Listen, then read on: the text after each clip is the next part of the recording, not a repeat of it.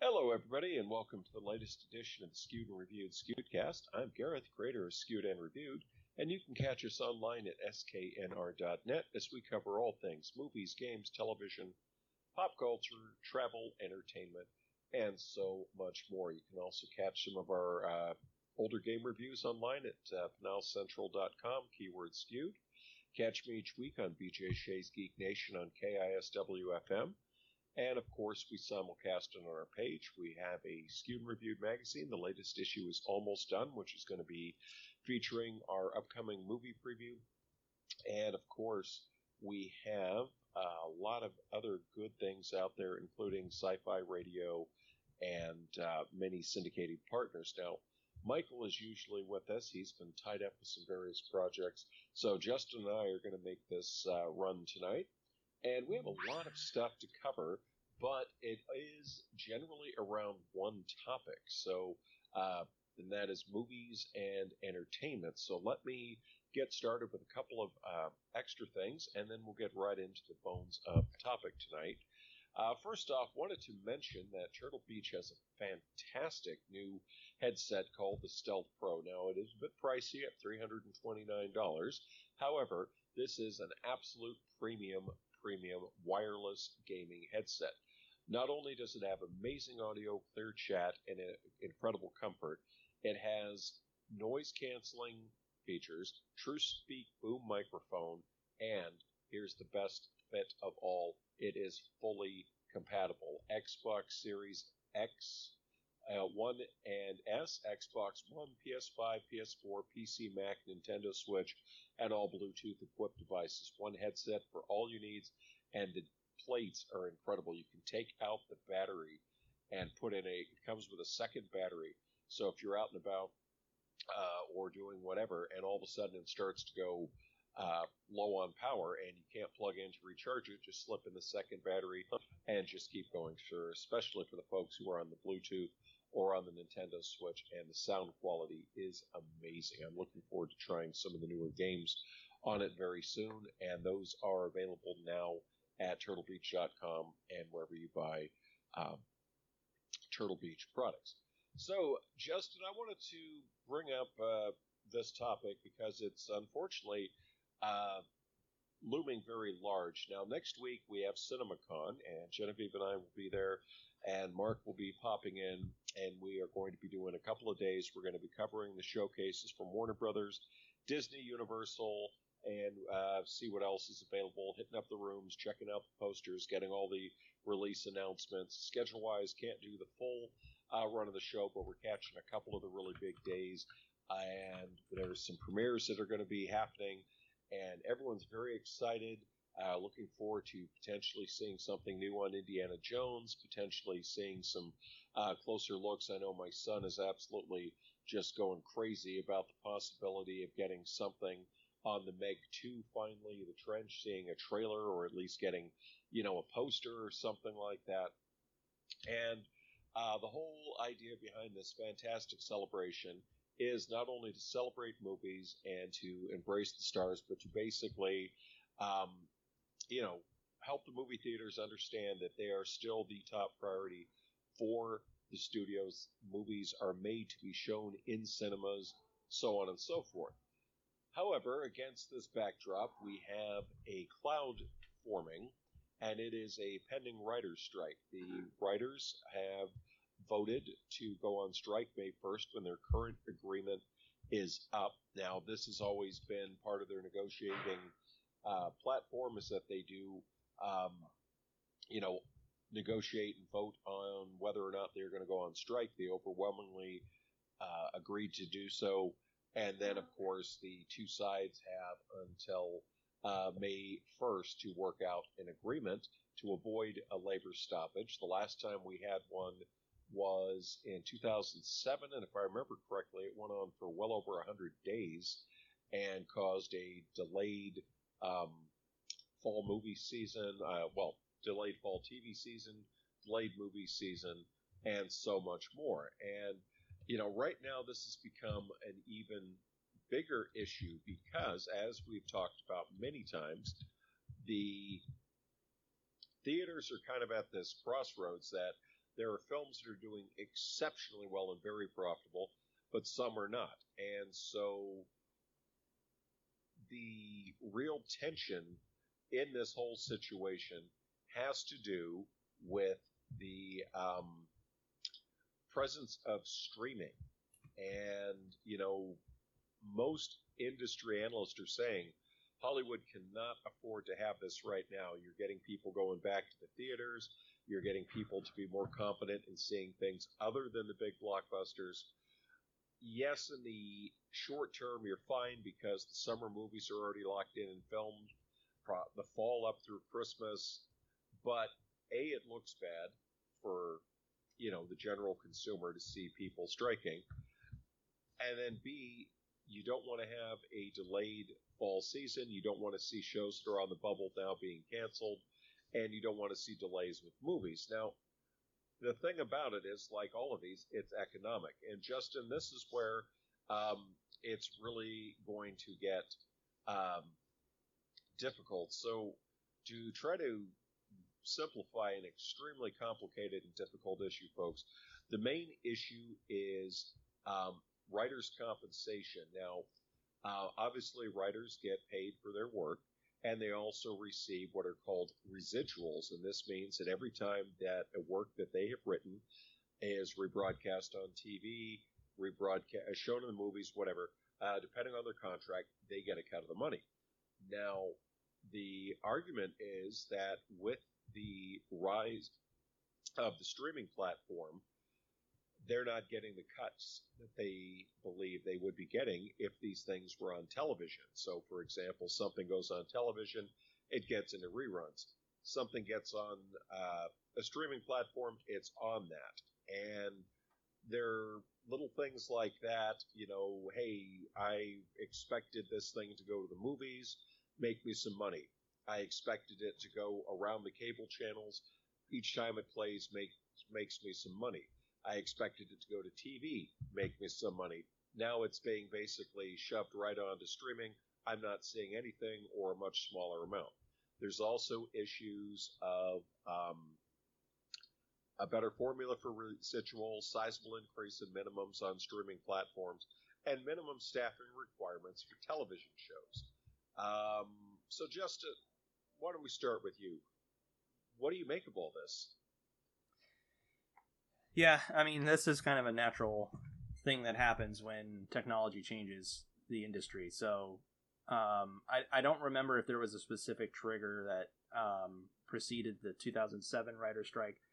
I was quite young, but it always comes down to money. But this time, it seems like it is a financial argument, but it is based on basically what you just laid out, which is a technology change that has kind of shifted the way the industry works.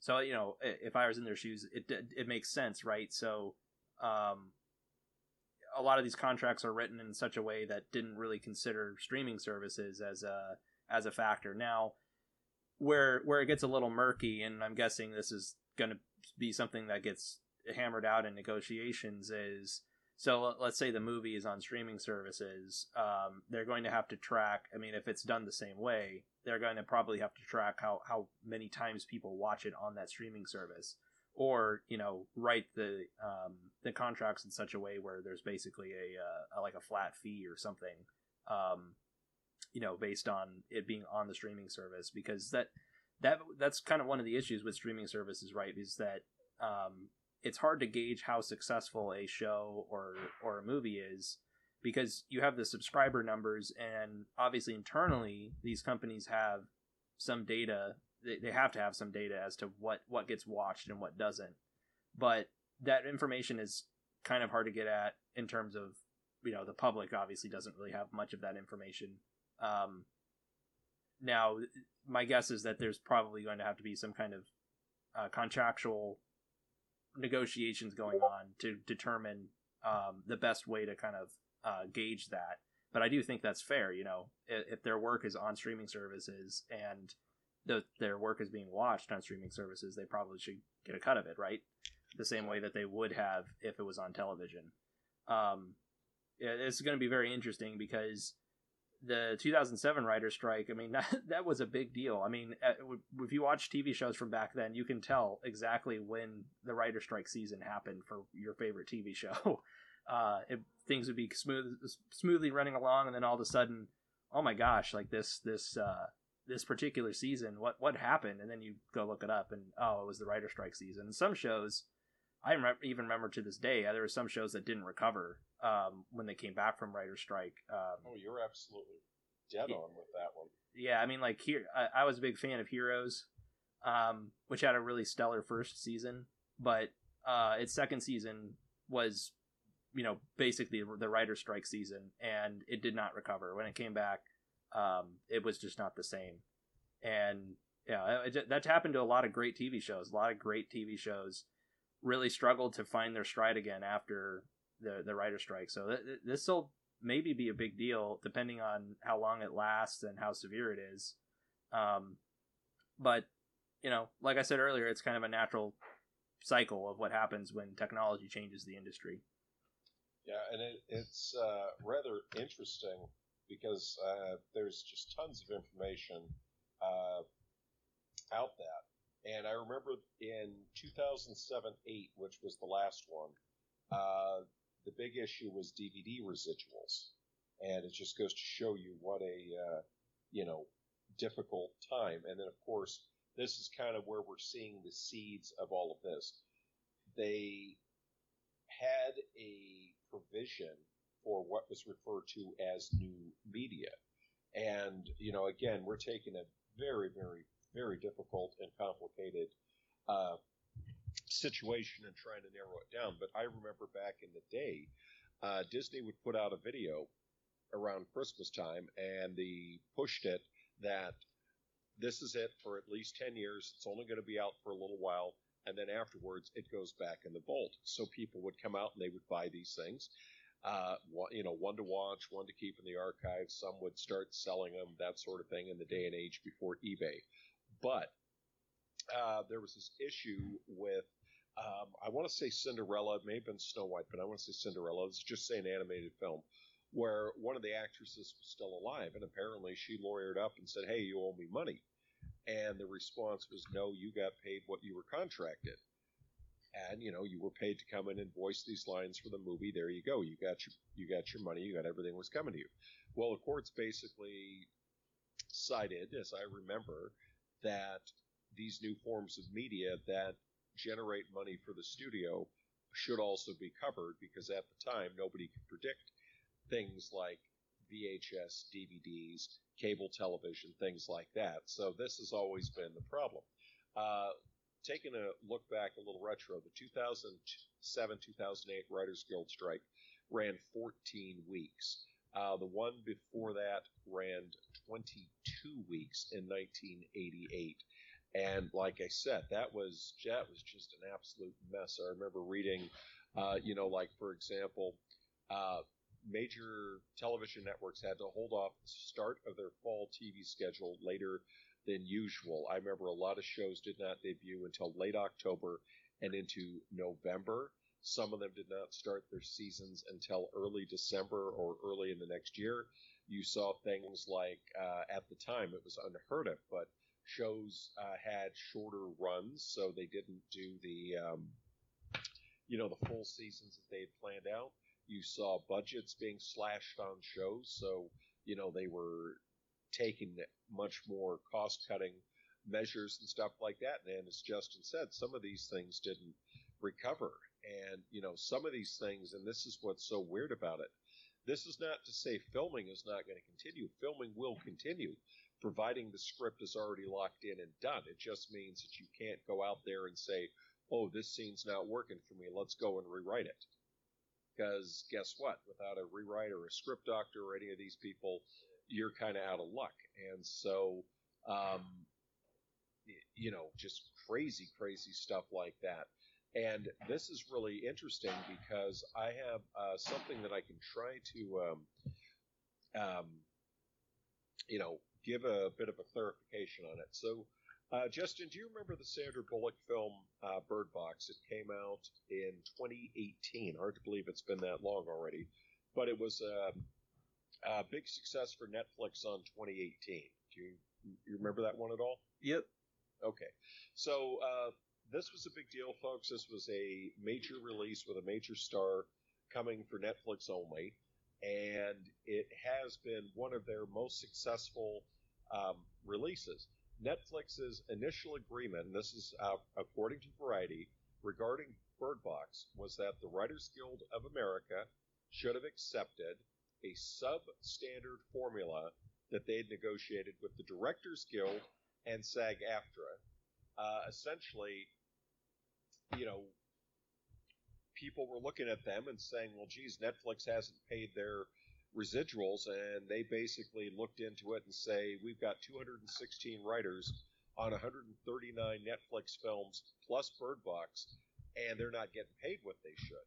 So they went into an arbitrator, and essentially the arbitrator decided after the hearing that the license fee should be greater than the gross budget of the film. Now, as Justin pointed out, you have a budget to make it, but then how do you determine? I know the fabled Nielsen's ratings. They have a version to track streaming and that sort of thing. But essentially, after it was all said and done, the arbitrator ordered Netflix to pay the film's writers $850,000 in residuals, as well as $350,000 in penalties. So when everything was all said and done, Netflix has to pony up $42 million in unpaid residuals. Now, do the math here. If you sit there and you take out essentially $1 million, you have $41 million that's divided up amongst 216 writers. So you can get an idea that this is not small change that we are talking about. This is sizable money that these people, remember, they can write a script and it could be years until they get something picked up or so on and so forth. So they rely on these residuals to cover them. I mean, some of these people who write successful movies or shows can be set for life just on the residuals and that sort of thing. And so, it's pretty crazy, but that gives you an idea where they're at. That's just one small case with one, well, I shouldn't say small because it is a sizable amount of money, but small in the grand scheme of things when you consider the number of shows that are available on all of these streaming outlets, and on top of it, the sheer number of streaming outlets, and then, regular cable television, over-the-air television, and then let's not forget, you also have people dipping their toes into streaming things online and that sort of thing. So, yeah, it's going to be really interesting to see how this plays out because, Justin, let's not forget, you have companies like Warner Discovery who are trying desperately to shave off,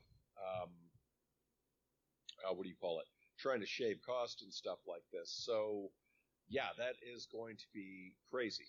Another thing I wanted to mention, moving to more happier grounds, there has been some unconfirmed rumors. I want to be very clear on this. Unconfirmed rumors that the new Alien movie, which is currently under the title Alien Romulus and Filming, will skip its Hulu run and get a theatrical release. So, Justin, what do you make of this? That's interesting. So that's actually, I think, a good sign. I think that shows a level of faith on part of the studio. So if it's coming along, if they got a strong script, if the filming is going along really well, and it's shaping up to be, something that they have enough faith in to put into the theaters, I think that's generally a good sign. It's still tough that the Alien movies, even Prometheus, struggled at the box office. I mean, Prometheus did pretty well, but Alien Covenant kind of struggled at the box office, and I think between Fox kind of falling apart, being gobbled up by Disney, and now Disney having a franchise that doesn't really fit with their portfolio super well, I would have thought that the chances of an Alien movie showing back up in theaters was actually pretty low. So this is good news, I think. I'm looking forward to seeing what's coming of this movie. But the fact that it's filming means that, it's probably going to be a little while before we see anything about it, because it's got to go through some post-production and editing before we probably see any sort of marketing for it. So I'm looking forward to it. I think this is a good sign, actually. Maybe this sort of means that they have some faith that's actually going to do very well. Yeah, and I do want to be very, very clear on this. The information that I provided was just rumored, of course. There's nothing official from any of the studios or anything on that. It was just picked up by AVP Galaxy, to my understanding, and some other outlets, and it was based on a reputable alien podcast. And so, we'll see how it all plays out. But let me see here. I have it here, actually. It is Sci-Feed also picked it up, excuse me. And it says here,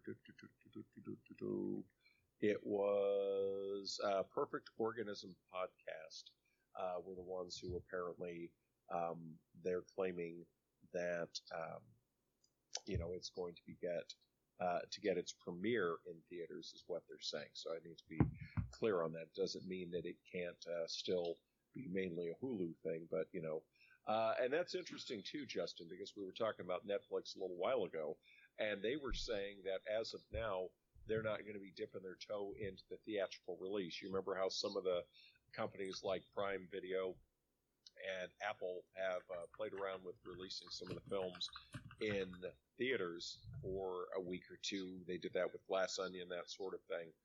And it's interesting because while they're not necessarily focused on doing that, it is something they have to consider, because under the current guidelines, if you want to have a movie up for Academy Award consideration, you definitely have to put it in the theater. And Netflix did extremely well with that last year with movies like All Quiet on the Western Front, which was, let's be honest, is a German language film that played on Netflix and did quite well. And there was been some other films that they put out that have had some, Oscar buzz, that sort of thing. So it's going to be interesting to see where this goes from here. Now, speaking of movies and such, Justin, I was just curious, is there anything upcoming that you are overly eager to see or get some news on? It's really going to be Dune Part 2. This is at the top of my list. I'm such a huge fan of the Dune novel, and the first movie I felt like knocked it out of the park. So I'm really looking forward to seeing some news, some stills or anything. I think we're a little ways off from seeing a full blown trailer, but it's supposed to come out towards the end of this year. So it's kind of surprising. Time is flying by, but we're already in April, so we're pretty close to halfway through the year, and this movie is supposed to come out in November. So we're kind of entering the phase where we might start seeing some new information about Dune, maybe some trailers or anything. But it's kind of got like a pretty wild cast of characters that they're adding. The top of that list, Christopher Walken as the Emperor, is going to be very interesting. Very interesting. So I'm looking. That's probably going to be the top of my list, honestly. But the aforementioned Alien film, but I think that's a ways off. So I think there's some good stuff out there for us to look forward to. I think I will be stunned if Warner Brothers doesn't drop at least a sizzle reel at Cinemacon next week. Because remember, these are shown to a closed-door setting of select media and theater individuals. This is not for the general public unless they decide to release it to the general public. And I can already tell you, we already have a couple of films that are not out yet that are coming later this year that we've been, told we're going to be able to see. If you remember in the past, Ghostbusters Afterlife was a surprise showing. They had, drawing a blank, what is that one called? The Black Phone? That was shown in its entirety last year. People had a brief look, but they had a quick look at the Borderlands movie, and here we are a year later, still waiting, and lo and behold, here we are. So, yeah, crazy, crazy stuff. Now, Justin, another thing I wanted to talk with you about is upcoming movies. Now, we've got some news that Prime Video, who have purchased MGM, and we know that's the Bond franchise and so on and so forth. We've got news that in addition to things like Barbershop Fame, The Magnificent Seven, Pink Panther, and the Thomas Crown Affair, they're looking at RoboCop, Legally Blonde, and Stargate as potential remakes that will be theatrical or movies and then also lead into TV series. What do you make of this? Well, that's really intriguing. You know, I was a pretty big Stargate fan a long while ago. So honestly, that was a model that worked pretty well for Stargate. If you remember, Stargate was a not a super popular movie, but you know, it had its own cult following. You know, back in the 90s, I'm pretty sure it came out, and then the shows were very, very successful. You know, it somewhat similar format as Star Trek, where multiple seasons following a kind of like different sci-fi anthology. It was kind of like an anthology where, you know, every episode, episodic, they were dealing with some kind of sci-fi problem. The team was always each week, and you know, I really liked that franchise. Now, whether or not that can really translate extremely well into you know, modern sensibilities, modern ways of making movies, that's going to be interesting. Stargate was a very like 90s, early 2000s movie/show. And I wonder if it will have some of the same problems that Star Trek has had. Not to say that, you know, Star Trek isn't successful, but it's hard to avoid the fact that some of the new content, new shows, and new movies have been controversial among people who have grown up with Star Trek, because it is just, you know, the style is very different than what it used to be. So Stargate definitely is probably the one that intrigues me the most out of that list. But you know, I think all of those definitely have potential to be revived. So I'm curious to see how they do it. Absolutely. And it looks like Michael has been able to join us, and he is popping in. So, Michael, the topic, I'll get your final thoughts on what our previous topic was, but right now we are discussing, what do you call it?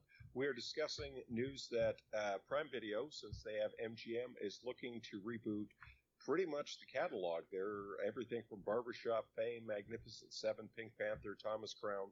But the ones that's getting everybody's eyes perked up is RoboCop, Legally Blonde, and Stargate. Apparently, they would do theatrical or at least films, and then follow them with TV series. So, I'm actually would be open for all of those. I know RoboCop, they did a reboot, which I actually thought was fairly... Was it RoboCop? No, I was thinking Judge Dredd. Sorry. RoboCop had one a few years ago. Okay, so I thought so, because there are actually several of those three. Stargate is still one of my all-time favorite films of all. You know, so how they would reboot that, boy, that's a movie I think that holds up today. I think, and obviously the series was fantastic with it. I would rather see a fresh take on Stargate versus a true reboot, only because again, I still think that's one of my of the more, I don't want to say unknown, because that's not really fair. It was a pretty popular movie, but one of the more obscure movies. It was definitely one of my more favorite ones. Obviously, RoboCop. Again, any of these '80s ones, there's probably a lot they can do with them as long as the reboots are done well. Legally Blonde, I know there's been a lot of talk about Legally Blonde 3, as well as a new Legally Blonde reboots. So I think any of those could be pretty good candidates. Again, all those movies are more than 20 plus years old at this point. Again, not counting sequels or reboots. And I think at that point, they're kind of are probably open for reinterpretation. again, my only concern with Stargate is because I really thought that movie was well done, and I think it still holds up fairly well today. So I'd be really curious if it's a strict reboot or if it's going to be a different take on that film. But overall, I think new Stargate or RoboCop series type things could potentially be pretty exciting as well. So yeah, I'd be interested in those three. Again, now some of the old other titles that you kind of discussed, like Return of the Pink Panther and some of those ones, those may or may not do well depending on the how they would work those titles. But those three in particular, I think, would have a pretty good opportunity to do something different. It will be interesting because I know as earlier this year, there was some talk about the long gestating RoboCop returns. And for people who don't know, Ed Neumeyer, who wrote not only Starship Troopers, who did the original RoboCop, he wrote the sequel. And I'm not referring to RoboCop 2. He wrote the sequel called RoboCop Returns. And it kind of fell into limbo because he was tied up working on another project. The director of the original did not want to, Verhoeven did not want to be involved with this. He wanted to move on to other projects. So as you can see, they went that way. Well, it's been kicking around the pipeline forever. And supposedly, there was some talk that it was going to be, moving forward. And some of us thought, okay, there's this new RoboCop video game coming out.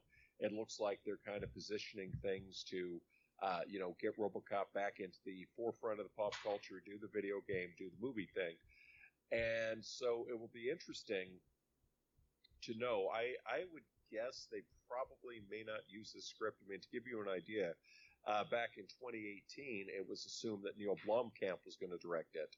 And so, he is not, and so on and so forth. And then, it's kind of that running joke, unfortunately, that it's fallen into that category with the Unmade Alien sequel and so on and so forth.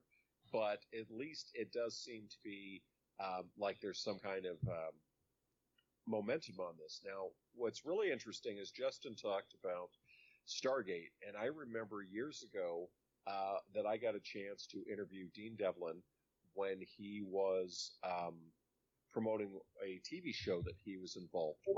And for those of you who don't remember, Emmerich and Devlin were the people behind It, Independence Day, It being Stargate, not the horror film series.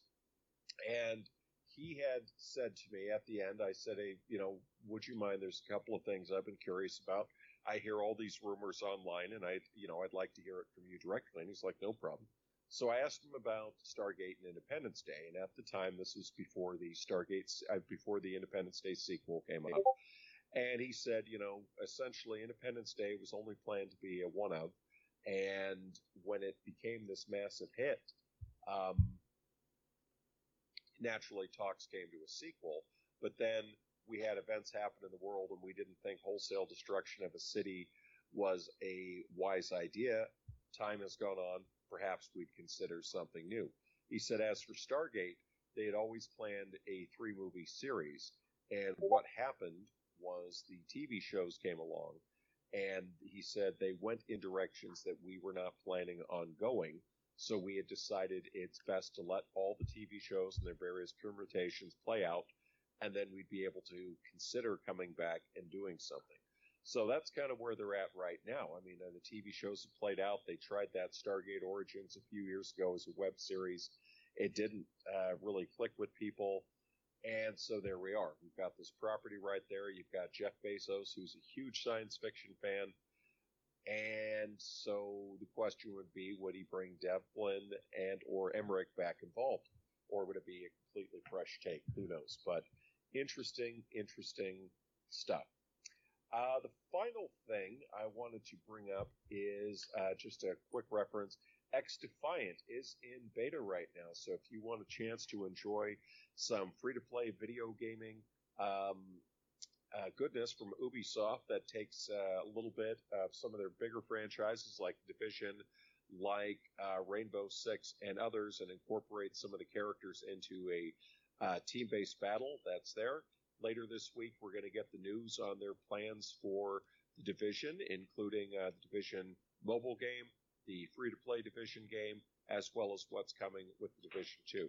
So, Michael, I'm going to give you the final word here since you came in late. A little earlier, Justin and I were discussing the pending writer's strike that's hitting up mainly the big issue seems to be residuals for streaming. And we talked about how Netflix had to pay $42 million to about 216 writers once it went through arbitration in unpaid residuals. And the one that got everyone's attention was the writers for Bird Box, who got essentially $800,000 in change, and then $350,000 in penalties, I believe it was, somewhere in that range, but very close to $1 million in unpaid residuals and penalties. LA Times, a lot of outlets are saying Hollywood cannot afford a writer's strike right now because while they can continue with scripts that are already approved, they're trying to get people back in the theaters. While it wouldn't affect the immediate output, it would affect the long term because you would see shorter seasons, smaller budgets, shows that are on the bubbles possibly being canceled, and, movies either being delayed or abandoned outright. So do you have a take on all of this? Yeah, I was trying to remember. When was the last writer's strike? Was that in 2007. Oh, 2007. Okay, so it was about 100 days, if I remember right. Yeah. So yeah, I mean, I would agree that right now, with the state of the industry, particularly from a theatrical perspective, I think streaming would be impacted because again, we've kind of talked about previously that fresh content, new content is what keeps people subscribing to the premium services. I mean, sure, there's a lot of back catalog stuff for various streaming services, but it really is the new upcoming shows and that sort of thing that kind of maintains that subscription rate, particularly if those shows are coming in a regular basis. If they're not, or if they dry up, or something like a writer's strike were to put those shows on let's say a 6-month delay, I would think that the revenue, both from a streaming perspective, could be seriously impacted just because of the fact that people don't always want to pay for something if they're just going to be able to watch stuff on regular TV or back catalog stuff. So I definitely think that would put a dent in that. Also, with the way the pandemic was, it's talking about a theatrical perspective, the theaters are just starting to get back on their feet with, upcoming films. And I think what we did see with the pandemic is that anything that tends to set schedules back, even if it's only 6 months or 7 months, it's hard for those companies to recoup that. And even if we're a writer's strike lasts a month or a couple of months, through arbitration or whatever, that sets everybody back. Scheduling, filming, it starts interfering with other schedules for other projects that are in the works, which then pushes out dates for releases, again, whether that's locally streaming stuff or theaters. That all drives things back, and that was similar to what we saw with the pandemic. I mean, a lot of places shut down, which is kind of what would happen in this situation. And the ones that didn't shut down were very restricted on what they could do, what they could release. So I just think overall that the industry overall just really isn't in a good position to avoid something like this. Again, they're just finally getting caught up on pandemic-related things. I would say that we're not even there yet. So something like this would set us back even further. And again, I don't know. I think I think what they should be looking at is paying folks the money they owe them and actually doing the contracts correctly as they should. Again, and understanding that right now that's kind of what's keeping the industry afloat. Yeah, and what's really interesting is I was telling Justin, we have Cinemacon next week. It's going to be rather interesting. My guess is they probably just won't touch it because officially they have until May 1st to reach an agreement, or at least make enough progress for the writers feel they don't need to go on strike. But it's going to be very interesting to basically have companies out there pitching, what an exciting time it is, and here's all of our summer movies, and here's all of this, and here's all of the fall, and, our long-term plans. And, at least with these, and this is where it gets really funny, is you could say, well, that probably won't be affected because some of these are already in place. But then I think back to last year where they talked about, we're going to do a Spider-Man spinoff, El Muerto, with Bad Bunny. And that was announced on stage during the Sony presentation. Well, Bad Bunny's now saying, yeah, there's really been no progress on it. Apparently they don't have a script and they, aren't getting anywhere and so on and so forth. So that's the exact kind of thing. If the strike hits, that's the kind of thing that doesn't get developed. And that's the point where the studio could come in and say, you know what, this thing's gone. And so, there you have it.